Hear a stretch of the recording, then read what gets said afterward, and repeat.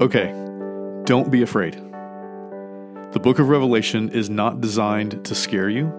It's designed to give you hope. It's all about hope. It's all about discipleship. But most importantly, it is all about Jesus Christ.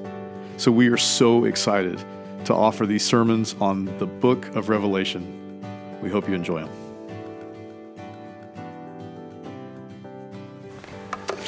All right, well, as it turns out, a difficult year doesn't just end because the last digit changed.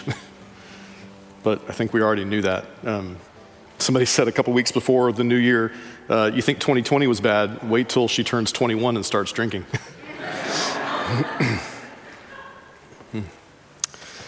I normally try to start working on sermons on Wednesdays. That was the plan, but then this past Wednesday was absolute chaos.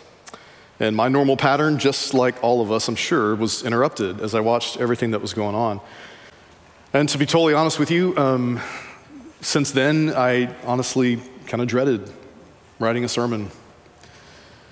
I dreaded having to stand in front of people and speak, especially in this context that we are in. And that's a shame because I love worshiping with you. I love preaching the gospel, and I love the book of Revelation, which we start back in that series again today. But yesterday morning, I sat there in front of a blank screen, totally unsure how to begin. Our job is to proclaim the gospel. It's not to comment and give our opinion on everything that ever happens in the world.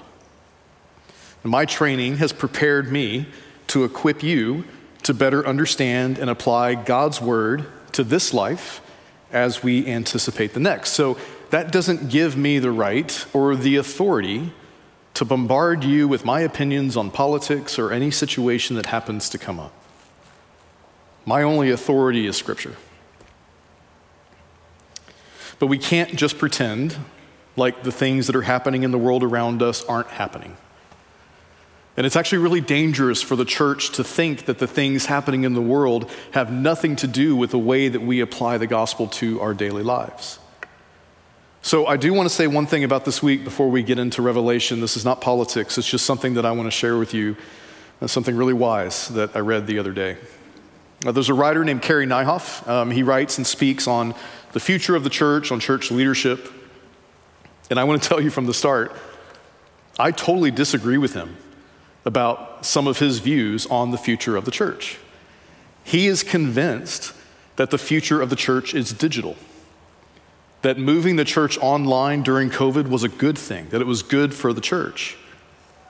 I totally disagree. I am convinced that the church must be the embodied presence of Christ in our communities, gathered together, that we have to physically be together to love one another and to love those around us as the body of Christ should. So we absolutely fundamentally disagree on that. But just because he's wrong about that, that doesn't mean that everything he says is wrong.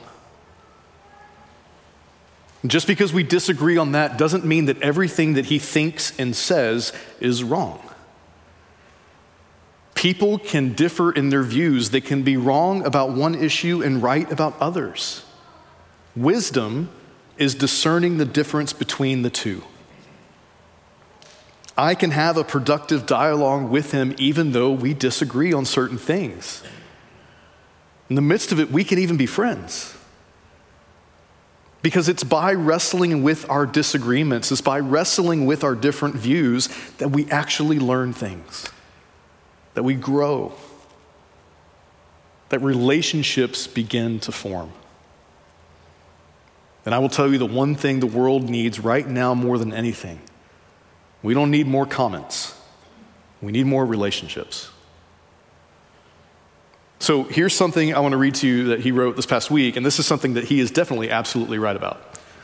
He said this, he says, "You and I have watched over the years as people have gotten angrier and angrier. I and many others have written about the damaging impact of polarization and the hate, whether it's on social media or in our public discourse. And it's deeply alarming to me. It's been devastating to see us devolve to this level as a culture. It horrifies me even more that the church has descended into some of that hatred, vitriol, and division that has come to plague our culture. And then he says this. He says, especially in a season like this culture needs an alternative to itself, not an echo of itself. Our job here is not to just repeat and recite all the noise that we hear throughout the week. Our job is to remember the good news of Jesus Christ, to proclaim that to one another so that we can go be an alternative community as we go out into the world. I believe that here we are becoming an alternative to the culture around us and not an echo of it. That's my goal here. Amen? Do we agree on that? Yes. So the timely thing is that Revelation actually does a really good job of teaching us how to be an alternative culture. Its purpose is to teach us how to live as disciples of Jesus in the midst of a world that's falling apart at the seams. I've told you this before, Revelation is not about the end of the world. It's about discipleship. It's about what it means to follow Jesus as the world is coming to its end. So today we pick up in chapter 12, and I have to tell you, this is another really difficult section in this book. This book is about hope, I promise, but it is getting rough. This is why most smart pastors, they're wise enough to stop preaching at chapter 5. But chapter 12 and the next week with 13 and 14, these chapters that are to follow, they're difficult to read because we have to deal with a reality. We have to deal with an important part of the story. We have to deal with the reality of evil. We have to hear about evil's purpose and plan. We have to hear about its failed attempt to oppose God's plan of salvation and redemption. We need to hear it. We need to be able to compare the goodness of the plan for God's kingdom versus the plans that we encounter each and every day that oppose it. And we need to hear it because even though evil's plan has already failed from heaven's perspective, as Beth told us, the reality is that from the perspective of earth, y'all, we're still deep in the struggle. So listen to this from Revelation 12. And we don't have time to read or talk about everything in this chapter today. Just as a reminder, every Wednesday night at 7:30, I have a Zoom class where we go deeper into all of this. So if you want to know more, you can just grab that Zoom link from the website and you can join us. You can get in for 1 week and get back out. You can stay the whole time. Totally up to you. So listen to this from Revelation 12. I'm just going to read the first 6 verses. It says, "A great sign appeared in heaven, a woman clothed with the sun, with the moon under her feet and a crown of 12 stars on her head. She was pregnant and cried out in pain as she was about to give birth. And then another sign appeared in heaven, an enormous red dragon with 7 heads and 10 horns and 7 crowns on its heads. Its tail swept a third of the stars out of the sky and flung them to the earth. The dragon stood in front of the woman who was about to give birth so that it might devour her child the moment he was born. She gave birth to a son, a male child who will rule all the nations with an iron scepter. And her child was snatched up to God and to his throne. The woman fled into the wilderness to a place prepared for her by God where she might be taken care of for 1,260 days, which is the same as 3.5 years." This is the word of God. Thanks be to God for it. Let's pray. Father, be present with us as we hear the gospel proclaimed in the midst of chaos and destruction around us. Help us to remember that the first Christians were hearing this message in much of the same way. So help us find our identity in that and show us what we are to do in the midst of it. We love you and we thank you. We pray all this in Jesus' name. And all God's people said, amen. So we have talked, you've heard me say over and over, if you've been following along in the series. If you haven't, if this is maybe your first time back for a while, all of these Revelation messages since September are online. You can go back and listen to them. It's been a lot of fun. I've shared with you that to read Revelation literally means that we actually read the images as symbols. We're reading it according to the type of literature that it's telling us that it is. So I want to read to you again. I shared this with you a while ago, but this is something that Eugene Peterson said about how to read and interpret Revelation. Eugene Peterson, again, Presbyterian pastor, wrote the message. This is what he said. He said, Revelation's images are not mere illustrations of something that can be said more directly. A picture makes its own statement. It is its own text. It does not communicate what it has to say by being reduced to language. So what does all that mean? He continues. He says, it would be a violation of Revelation's mode of communication to attempt to summarize its message in a manner that would make the text itself unnecessary. Here's all that means. We have to be really careful not to get into the temptation to start picking apart every little word, every little detail, picking apart everything we read, looking for the literal interpretation of it. Some of this we just need to hear and experience. Some of these images are not meant to be interpreted, they're just meant to be felt. Today we're going to talk about the woman clothed with the sun, the dragon with the 7 heads and 10 horns. Those things are so strange and graphic. We'll talk about what those mean, but it's just really important that as we do that and as we read these passages, that we don't let our explanations take away from the drama of their presentation. Revelation, it wasn't written this way because it was just the last kind of literature left. It was written this way on purpose. So we need to understand why it was written this way as we understand what he's trying to say to us today. So this morning, let's just talk first simply in Revelation 12 about 3 characters, and then we'll wrestle at the end with what it all means. 3 main characters: the woman, the dragon, and the child. So first, the woman. The text makes it sound pretty simple. She was pregnant. She cried out in pain as she was about to give birth. She gave birth to a son, a male child, who will rule all the nations with an iron scepter. Who is this woman? They don't want to say. The other services said it loud and knew that they were kind of wrong. So it sounds like it's Mary, right? And if you said that, you're 33% right. How about that? That sounds like a simple summary of the story that we just told, the story we celebrated at Christmas.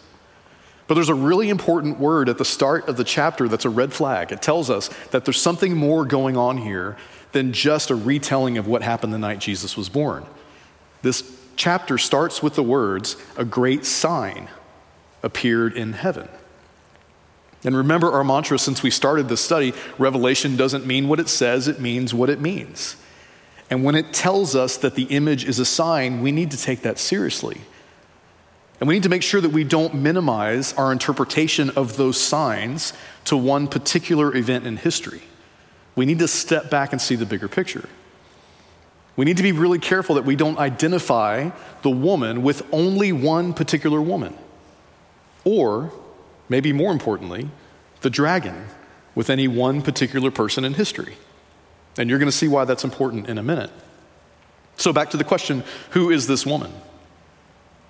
Well, if we go back to Genesis 37, remember Joseph? He's one of 12 brothers, and he has this dream. In his dream, the sun, the moon, and 11 stars, they bow down to him. And he's foolish enough to tell his brothers about this dream. They understood the point. They throw him in a pit. Things do not go well. But we find out in the story that the sun represented his father Jacob, the moon represented his mother Rachel, the 11 stars were his 11 brothers. He would have then been the 12th star. So these 12 brothers, from that story, they will become the namesakes. They will become the beginning of the 12 tribes of Israel. They are the beginning of the people of Israel. And this passage starts by telling us this sign is a woman clothed with the sun, with the moon under her feet and a crown of 12 stars on her head. So one of our tools to understanding Scripture is we use Scripture to interpret Scripture. And this woman in Revelation 12 is clearly also a reference to Israel. But then listen to this from later on in chapter 12. It says, the dragon was enraged at the woman and went off to wage war against the rest of her offspring, those who keep God's commands and hold fast to their testimony about Jesus. Well, that's not Israel. The rest of her offspring, obviously now a reference to the church. So all at the same time, this sign, this woman, she is Mary, the mother of Jesus. But this sign also points to the whole people of God. God's people before the birth of Christ and God's people since. Represents both Israel and the church. This woman didn't just give birth to the Messiah. This sign in Revelation 12 represents that which brought into the world all of God's children. So that's the woman. Next, the dragon. And there are obvious reasons why you would use a dragon to represent evil. That's a pretty typical literary device. And we'll get more into that stuff on Wednesday night. But for today, just look at a couple of the details. We're told that the dragon is red. That's the color of blood. When Jesus has been introduced to us in Revelation so far, what color is he wearing? White. This dragon has 7 heads and 10 horns. Similar to Jesus, actually. These are symbols of complete power and authority, but in this case, that power and authority has been given to it by something greater than it. This dragon also has 7 diadems. That's another word for crowns. But this type of crown is a reference to earthly symbols of wealth and influence. This dragon is incredibly rich and has incredible influence over the world. His power and his influence is so great that the way Revelation says it, he could wipe away 1/3 of the stars with just a swish of his tail. Now, we are also told that just like the woman, this dragon is a sign. And that's important. Both the woman and the dragon are signs that are pointing beyond themselves to something larger. In the history of interpretation of Revelation in the church, at least for the past 150 years, we have been obsessed with trying to figure out who this dragon is. That is not the point. The woman symbolizes Mary, Israel, and the church. This dragon symbolizes everything in the world that stands in opposition to God. Everything that's evil, which does include the embodiment of that evil, which Scripture refers to as Satan. So that brings us finally to the child. The woman was a sign, the dragon was a sign, but listen to how the child is described. It says, she gave birth to a son, a male child, who will rule the nations with an iron scepter. That's very specific, down to the chromosomes, right? Why be so specific? Because John never uses the word sign in relation to this child. John is telling us this child is not a sign. This child is a human. The woman and the dragon both point to realities beyond themselves. The child does not point to anything beyond himself. He is the reality. He is the point. He is real. He is not a symbol of something else. You see, we aren't going to see a literal woman clothed in the sun, as fantastic as that might be. I'm sorry to disappoint you. We're not going to see that. What we will see and what we will encounter is God's people here on earth. We are not going to find a literal dragon with 7 heads and 10 horns. Thank God. But what we will experience and encounter is evil in all of its forms here on earth. They are both a sign of something beyond themselves, but we are going to experience and find a human child, a son, named Jesus the Messiah. Now, there is a lot more to this chapter. Again, you're just going to have to join me on Wednesday nights if you want to dig deeper into that.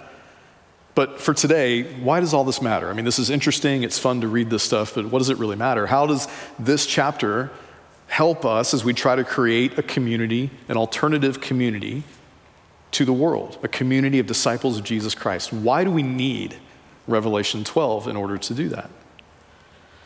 Well, Revelation has 22 chapters. So Revelation 12 is not only the literal physical center of the letter, it is also the theological center of the letter.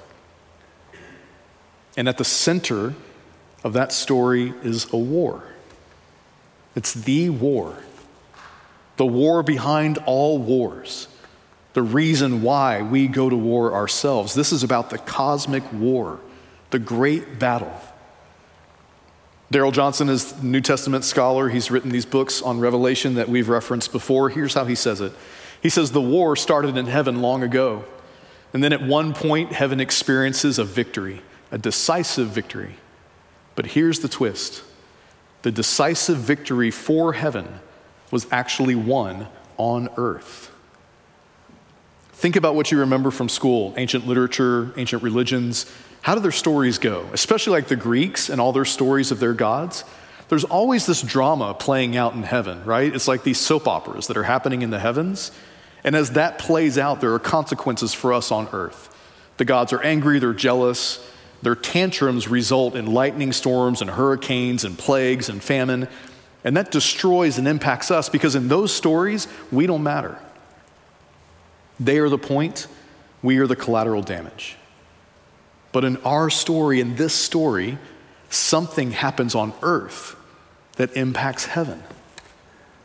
You see, Revelation 12 is all about a war, but it's about a war, as Beth said, that has already been won. And central to heaven's victory was this 33-year period in human history when the Word became flesh, moved into the neighborhood, lived and worked with us, served us, was here with us, later dying on a cross for us, raised then from the dead so that he could bring us back into a loving relationship with his Father in heaven. That happened here, not up there. As we read Revelation 12, it does sound like a Christmas story, and in part it is, but it is also clearly proclaiming the good news of Easter Sunday. And that is all good news. But again, we have a problem.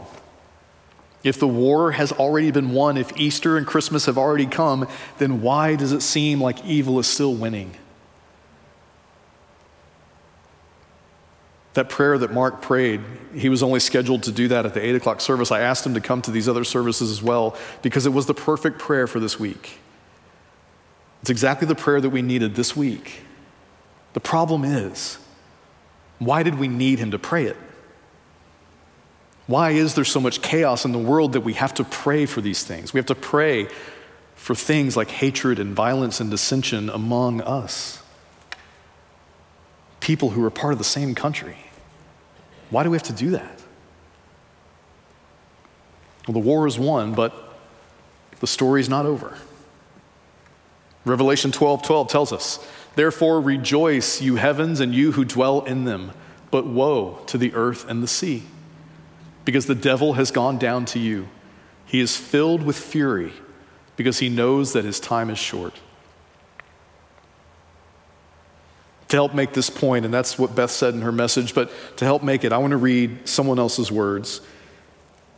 I've made this point before as we've been studying Revelation, but today I want to hear you'd hear it again, and I want to use Darrell Johnson's words to explain it to you, and I want you to know that he wrote these words in a commentary on the book of Revelation back in 2004.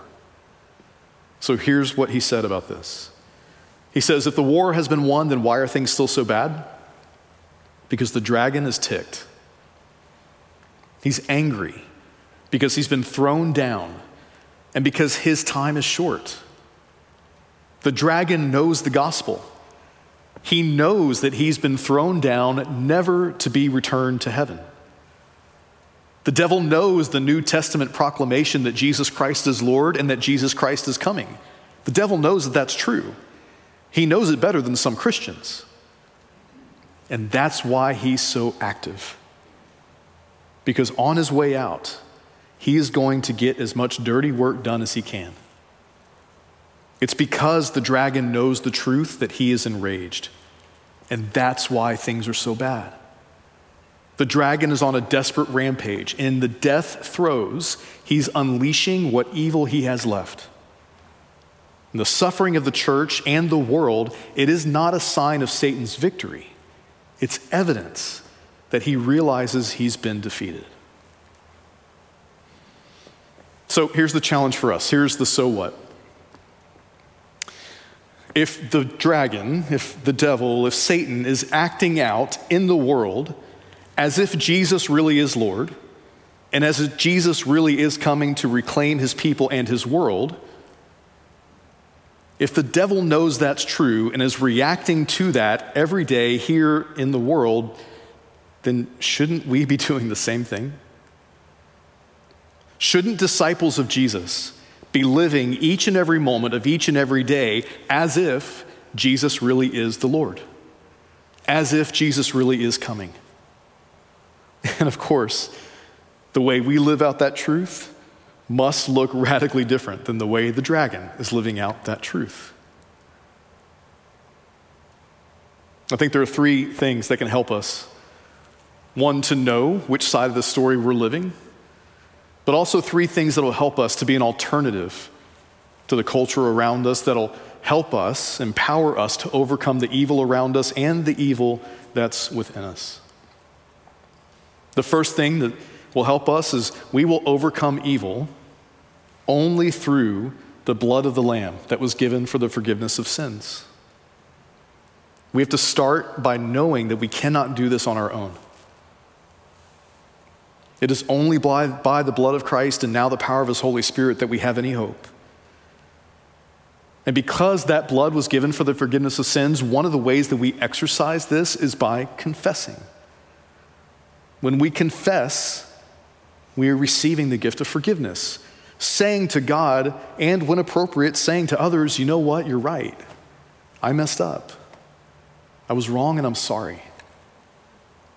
Confession doesn't mean sitting before somebody who's holy or sitting before somebody else who's an accountability partner and dishing all your dirt. That's not what confession is. The word confession literally means to agree with. So when we're confessing, we're just agreeing with the truth. We're agreeing with God that we have sinned and fallen short. When we do that, we can receive his forgiveness. When we can sit with one another and say, I was wrong. I'm sorry for the way I treated you. We can receive one another's forgiveness. When we become a people who cover evil with the blood of the Lamb, we rob it of its power. And we have the hope that we can overcome. That's the first thing. The second one is that we overcome all this by relying on the truth. Not partial truth, not spin, not somebody's interpretation of the truth, but on the whole truth, even if it disagrees with us. We're in a culture now that believes that truth is relative. It's not. Truth is not what feels right. Truth is not what sounds right. Truth is not the stuff that we already agree with. Truth is truth. There is right and there is wrong. There is absolute truth in the universe. It is the only vaccine for deceit and lies. Jesus himself tells us that it is the truth that will set us free. And if we could just learn to be vulnerable and to be honest, I am a broken, flawed human. You know what that means? As much as I don't want to admit it, sometimes I'm wrong. Don't tell my wife, let me tell her. Sometimes I'm wrong and someone else is right. If I can learn to agree with that, then I will be able to overcome. The third thing we can do, we can overcome by telling the good news that Jesus is Lord and that Jesus is coming. And we tell that news in the face of evil to others and to ourselves. We proclaim to the world and to ourselves over and over again that Jesus is Lord. That whatever is happening here on earth does not have the final say. Because of the blood of the Lamb, because of the truth of the gospel, and by proclaiming it, we can tell one another and the world around us, whatever happens on earth, it doesn't have the final say. No way of thinking has the final say. No politics has the final say. No politicians have the final say. No disease has the final say. No war or poverty. No abuse. Not even death. Nothing on earth has the final say. So we don't have to be a people who live in despair. Even in the midst of everything happening around us, we can find hope because we know that it is only Jesus that has the final say. There is one other way that we do this, one other way that we overcome, and I didn't even really think about this till I was preaching at the 8 o'clock, but we overcome by doing all of that together. Right? Getting past this idea that my faith is my personal walk and it doesn't really impact or have anything to do with you, that is just not true and that is not biblical. We will overcome by relying on the blood of the Lamb, relying on the truth and telling that truth when we do it together. I told the service at 9:30 that just being honest and transparent and vulnerable, that there are times in the past year that I have wanted to just give up. It's too hard. There's too much. I'm exhausted. I don't even know how to do this. I was trained to do some things. I was not trained to lead a church through a pandemic or through social and political upheaval. I don't know what I'm doing. By myself, I would have given up. But it is because of you, my love for you, my commitment to you, and my need for you that I can get past it and get up and do my job. We overcome by doing this together. And there are different ways that we can tell this story to the world. I tell it by preaching. Some of you tell it over a meal with a friend. Some of you tell it by the way that you sacrificially love and serve those around you. Some tell it in art through song. Martin Luther, when he wrote "A Mighty Fortress Is Our God," he's telling this story in this verse when he said, "And though the world with devils filled should threaten to undo us, we will not fear, for God hath willed his truth to triumph through us. The prince of darkness grim, we tremble not for him. His rage we can endure, for lo, his doom is sure. One little word shall fell him." I started this series back in September quoting that hymn. And I'm restarting the series now in January, using it again for one reason, because it is absolutely true. One little word shall fell all of the evil that plagues us, and that word is Jesus. I pray that the church will turn to that name. Not to philosophies, not to politics, not to the ways of this world, but we will turn to Jesus, because that is the name, that is the only way that the darkness will ever flee. Amen? Believe that, y'all. I know it's hard, but believe that. And then we can go live it. To God be the glory. Let's pray. Father, in our minds and in our hearts, we know this is true. We know the truth that Revelation just taught us. We know that you've won. We know that we can take comfort in that we find our hope, our peace, our joy in it, and then we wake up on Monday. It's hard. Father, I pray that you'd be merciful and kind to us. Be merciful and kind to a church that is kind of lost, that's trying to find its way again. Be merciful and kind to a world that is lost. Let us be a people who will help the world find its way again. Help them to see who you are, your beauty, your love, your truth. Help us to be an example of how to speak truth, but not in hatred, not in a divisive and poisonous tone, but in love.